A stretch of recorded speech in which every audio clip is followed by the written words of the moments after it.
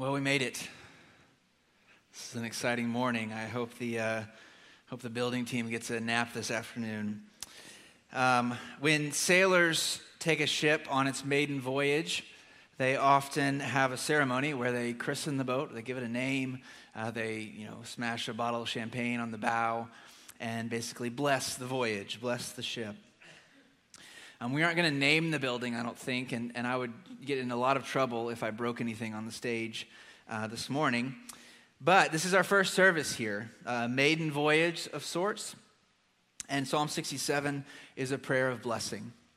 And so as we begin our life in this new church building, celebrate the opening of this facility, let's make this psalm our prayer today. We're going to see three things from Psalm 67 today. First, what we should pray. What we should pray today.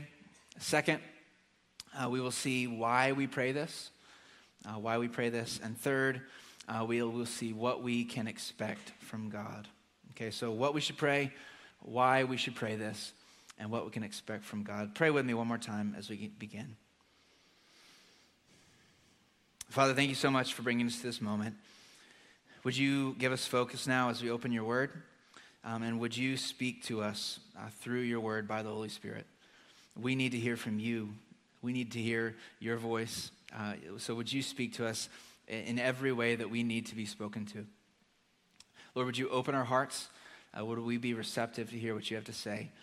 And would you be gracious to us even this morning? In Jesus' name I pray. Amen. First, what we should pray. What we should pray today. Verse 1, may God be gracious to us and bless us. May he make his face shine upon us. This is an echo of the famous priestly blessing from the Old Testament, from Numbers chapter 6, when Aaron, with the blessing that Aaron and his sons were told to say over the Israelites. This is Numbers 6:23. Tell Aaron and his sons, this is how you are to bless the Israelites. You should say to them, may the Lord bless you and protect you. May the Lord make his face shine on you and be gracious to you. May the Lord look with favor on you and give you peace.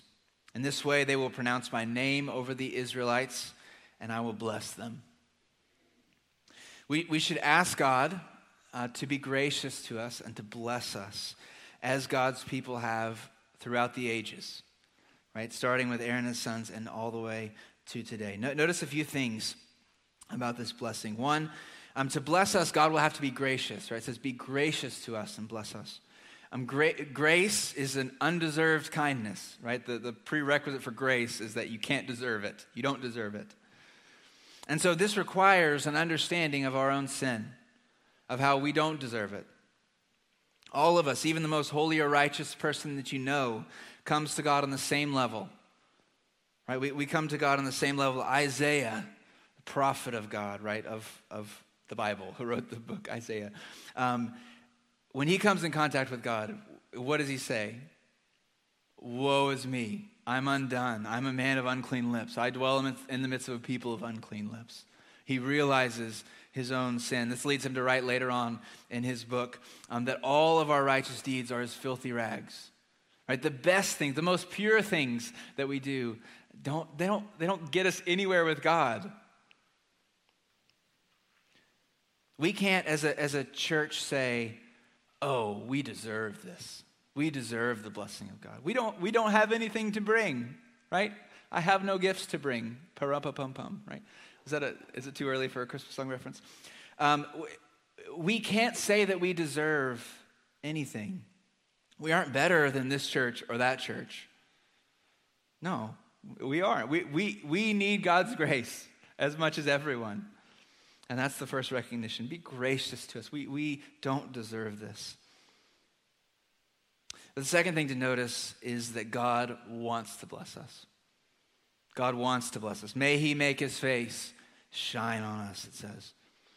This psalm is a song that would be used in corporate worship. And that this song is included in Scripture, I think should at least encourage us that God in fact does want us to pray it, and that God in fact does want to answer it. Why else would he include it? And brothers and sisters, here is our hope and our joy. God wants to bless us. He loves being gracious and kind to us. The Lord, a God merciful and gracious, slow to anger, abounding in faithful love. This is who he is. Psalm 119, 132 is one of my favorite verses. It says, "Turn to me and be gracious to me, as is your way with those who love your name." God has a way, just the way that he is. And his way with those who love his name, he turns to them. He's gracious to them. Psalm 81:10, another great one. "I am the Lord your God who brought you up out of the land of Egypt. Open your mouth wide and I will fill it." You hear God's heart. He wants to bless us. He wants to bless his people. Now, how do those first 2 points go together? How is God able to look at people who don't deserve it and to bless them anyway? How can God's face shine when he looks at us? Well, because of Jesus, of course. In fact, because of Jesus, we know not only that he can bless us, but that he has blessed us. Jesus bore our sins in his body on the tree. He died in our place, laying down his life for ours. He took the punishment we deserve, right? He dove in front of the oncoming truck, pushed us out of the way, and took the hit, right? He willingly took our death sentence so that we could walk away acquitted. He died, and then he rose from the dead. And our confidence and our hope is that he lives. Right? Jesus Christ is breathing to this day. Because he lives, I can face tomorrow. Because he lives, all fear is gone. Right? Because he lives, we know that he has blessed us and that he wants to bless us. He will bless us. So we should ask him for that. We should ask him. And this might strike you a little wrong, like, is this prosperity preaching? Like we move into a new building and this is the direction we go. Like, no. But isn't it selfish? Isn't it a selfish thing to ask God to bless us? God bless us. And the answer is no. I don't think so. And it leads to our second point, is why we pray this. Because there's a reason given in the psalm. Look at verse 1 again. May God be gracious to us and bless us. May he make his face shine upon us so that your way may be known on earth, your salvation among all nations. Be gracious to us and bless us for a reason, for a purpose, so that your way may be known on earth, your salvation to all nations. This gets to the very, very start of Judaism, the very beginning of the people of Israel, and it gets to the very heart of God. Abram, who later became Abraham, was, of course, the father of the Israelites. And in Genesis 12, when we're introduced, the first time we are introduced to Abram, here's what God says when he calls him. Genesis 12, verse 1. The Lord said to Abram, "Go from your land, from your relatives, your father's house, to the land that I will show you. I will make you into a great nation. I will bless you.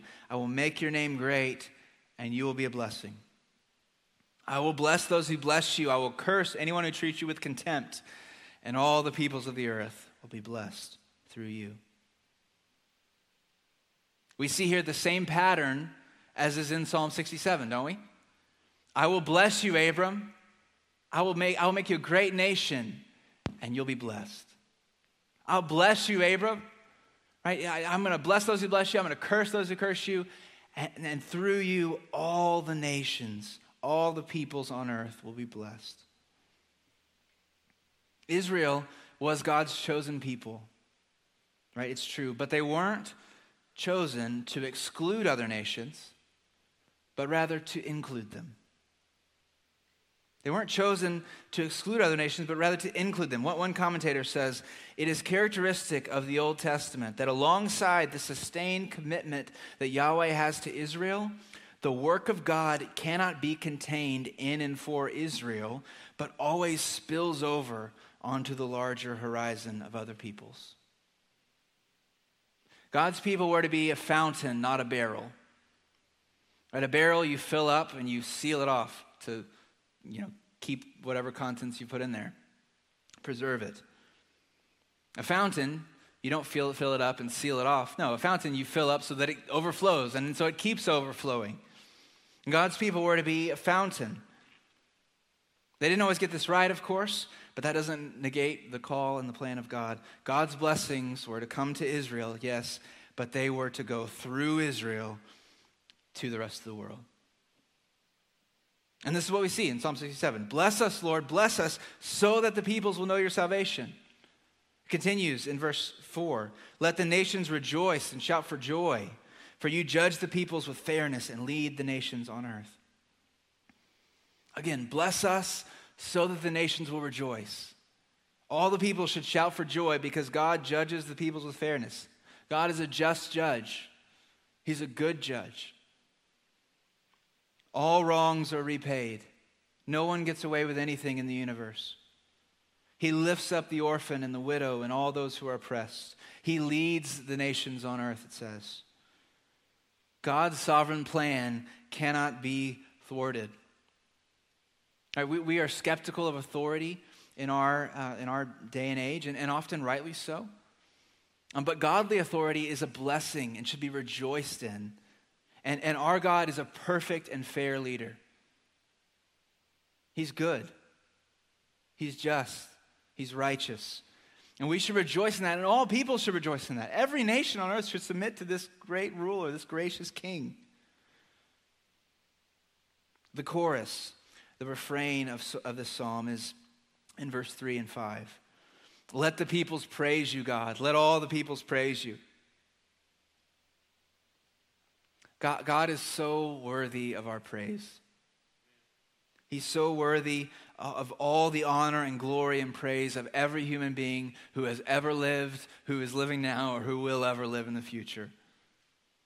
There's no one like him, right? We sing it all the time. This is why we sing. It's kind of a weird thing. Have you ever thought of it? Christians, I think, are the only people that do this. We sing to God each week, right? You are worthy. You're beautiful. You're great. You're mighty. There's no one like you. And it's all true. And God's desire is that all the nations would know his ways and would see his salvation. They would rejoice and shout for joy at his fairness and his leadership. And this is why we pray for God's blessing. And let me point out here that in a very big way, this has already happened. This has already happened. When Jesus came, God's plan, his heart for the nations, right, his heart for the world didn't change. Right, after his resurrection, Jesus left his small band of 120 followers behind and gave them instructions to what? Go make disciples of all nations. Go to the world. Just as Israel was to be a fountain, the church is to be a fountain. He said, I will be with you, right? I will bless you. I'm with you always to the end of the age. I will bless you. You will be my witnesses to the ends of the earth. Talk about a big job.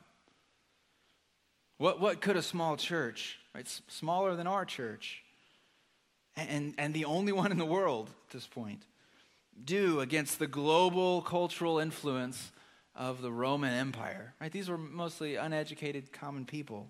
What could they do about the pagan nations on the fringes of the Roman Empire? Right? The barbarians, the Scythians. Well, it turns out that by the Holy Spirit and the power of God, a lot.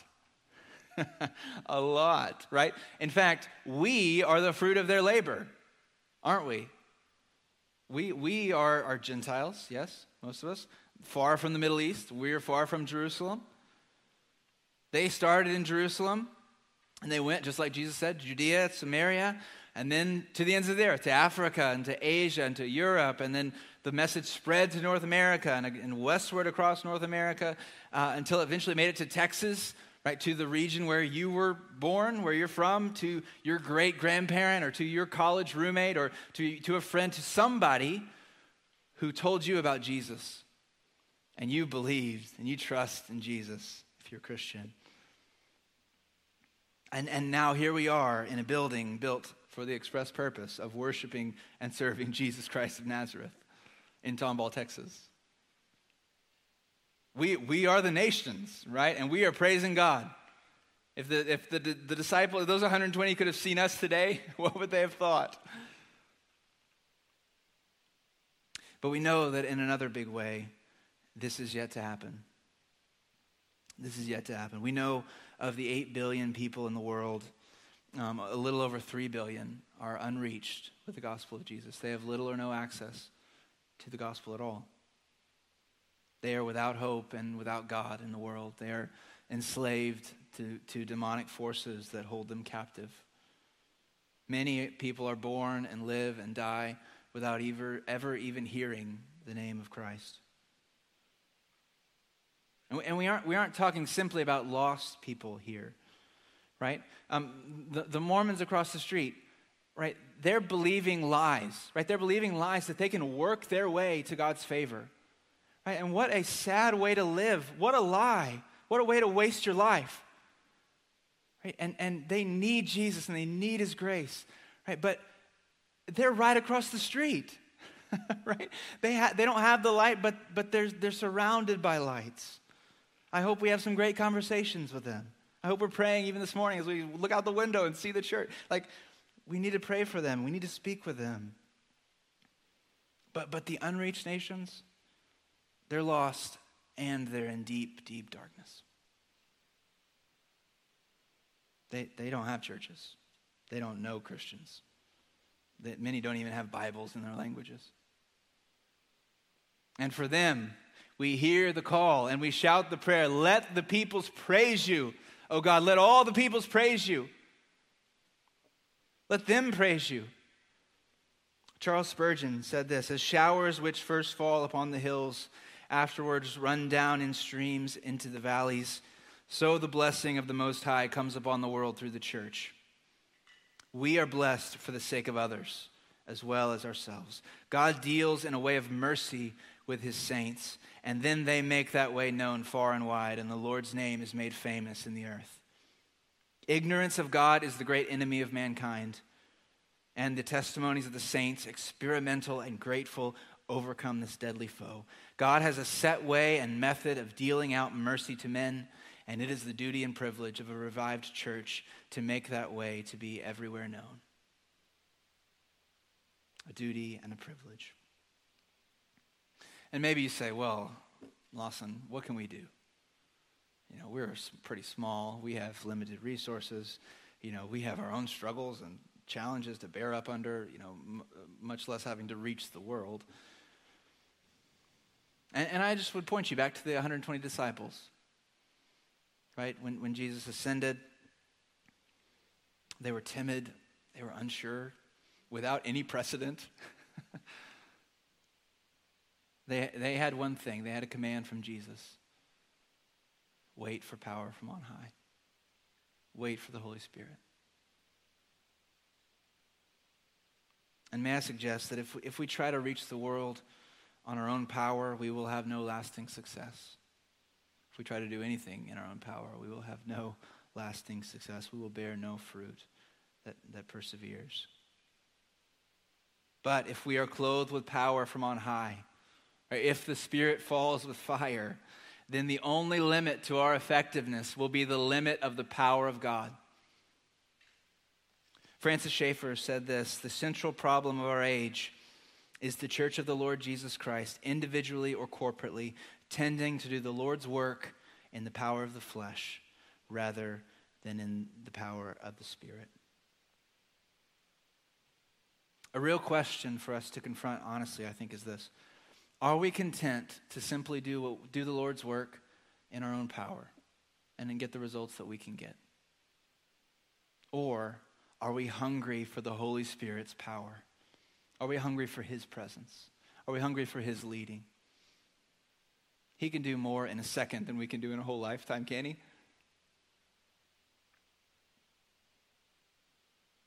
We need to do, as Schaeffer said, the Lord's work in the Lord's way, not in the flesh. We can't be content and self-satisfied. We have to be content with nothing but the light of His face. May your face shine on us, Lord. We need your presence. As we launch this building today, we pray that God would be gracious and bless us, but not for us alone, right? For the joy of all peoples. We are to be a fountain, all the blessing of God pouring out through us to the world around us. Thirdly, what can we expect from God? Verse 6, the earth has produced its harvest. God, our God, blesses us. God, our God, blesses us. Verse 6 is the only verse in the past tense in this psalm. And God has, this points out that God has already been gracious to us and blessed us, right? In infinite and wonderful ways, right? Preeminently in Christ, who we will praise forever. But all of God's blessings come along with Christ, right? He who gave us his own son, won't he also with him give us everything? He will. And today we celebrate this fantastic facility that is a gift from God. We can look back over the last 6 years since we bought this property, which I can't believe it's been 6 years. And we can say God has been faithful to us. God has been faithful. I was talking to people in the lobby. Everyone said the same thing. Man, God has been so faithful. Yes, he has.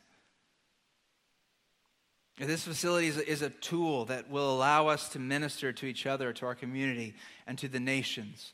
Now, we can dream of the ways that this building will be used for helping the needy, right? For education, for caring for children, for theological training, for equipping the saints for the work of ministry, for counseling, for sending missionaries to the ends of the earth. Every good gift comes from God, we know. Right? And he gave us this one.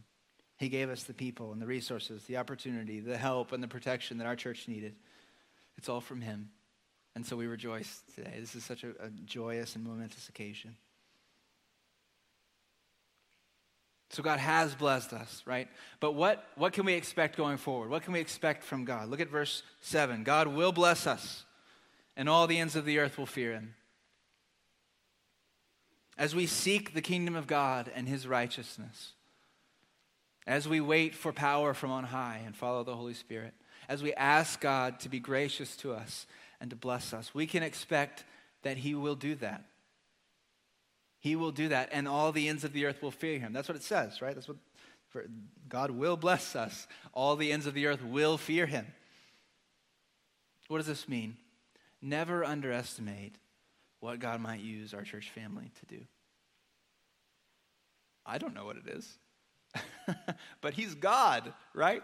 Look, in Revelation 5 and 7, we see a vision of the future. And we see around the throne of God, you can read it later, around the throne of God, people from every tribe, tongue, and nation worshiping the Lamb who was slain, praising Jesus. We see the promise that God made to Abram in Genesis 12 marvelously fulfilled. Right, we see this prayer from Psalm 67, that all peoples would praise him. A prayer that resounded perhaps from David's harp through the ages and now even from us today. This prayer is answered fully and magnificently. We see the words of Jesus that his people will be his witnesses to the ends of the earth, gloriously fulfilled around the throne of God. Every tribe, tongue, people, and nation worshiping the Lamb. So as we begin our church family's life in this new building, we worship, we pray, we work, we serve in the great confidence that God will bless us and that all the ends of the earth will fear him. We know how this ends. We know where history goes. We're not questioning how this goes in the end.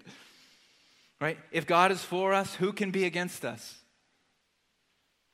We know that, as Paul says, in the Lord, our labor is never in vain. What a precious verse. 1 Corinthians 15:58. Your work in the Lord is never in vain. Think of how marvelous this is. Right? No diaper lovingly changed.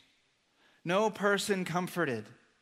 Right? No gospel winsomely shared. No kindness done. No floor vacuumed. No earnest prayer said. Nothing goes unnoticed and unused by our Father in accomplishing his purposes, and he will accomplish his purpose. So, brothers and sisters, can we give ourselves again to our Savior today?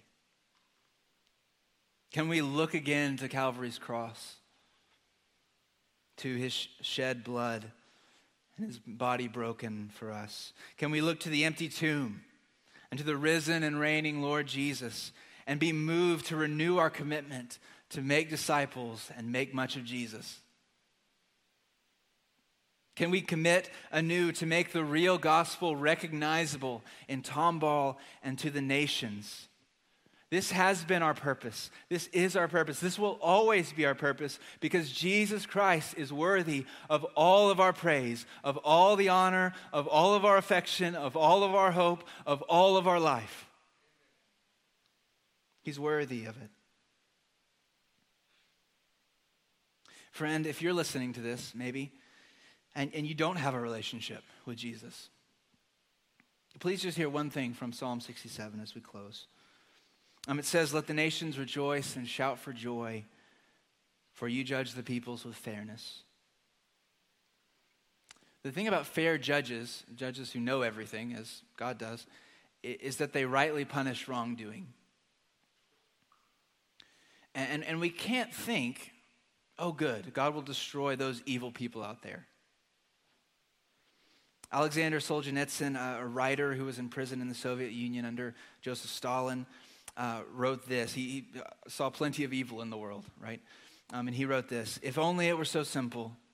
If only there were evil people somewhere insidiously committing evil deeds, and it were necessary only to separate them from the rest of us and destroy them. But the line dividing good and evil cuts through the heart of every human being. And who is willing to destroy a piece of his own heart?" We all have evil in our hearts. So how can the psalmist say that the nation should rejoice at the fair judgment of God? Are we to rejoice at our own judgment? No.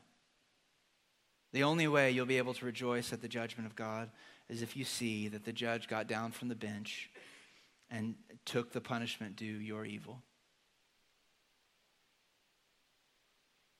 God had to destroy evil, and the only way to destroy evil without destroying us was for him to take the evil on himself and be destroyed on the cross. Jesus died in our place. This is why we sing. And you can sing too. He died and he rose for our freedom, and I'd love to invite you to step into his freedom this morning. You can. His arms are open wide. And if you do, then I'd love for you to join us in communion in just a moment. Let's pray. Father, we're so thankful for the blessing of this building. Thank you for this facility. Thank you for those who worked so hard to make it happen. Thank you for just the great gift that you've given us. May you, Lord, be gracious to us, bless us. May your face shine on us so that your way may be known on earth, your salvation to all people. Would all the peoples praise you, God? Would the unreached nations, would they praise you? Would they see how wonderful you are? Would they see what you have done? Lord, please protect us from the devil and his schemes. Please protect us from selfishness, from pride, from hoarding of your goodness. Lord, make us an overflowing fountain of your grace. In every way that you've blessed us personally, in every way that you've blessed us as a church, would we not terminate that on ourselves, but would we pour out your blessing on others? Lead us in the right way, Holy Spirit, and please help us to always follow you. In Jesus' name we ask. Amen.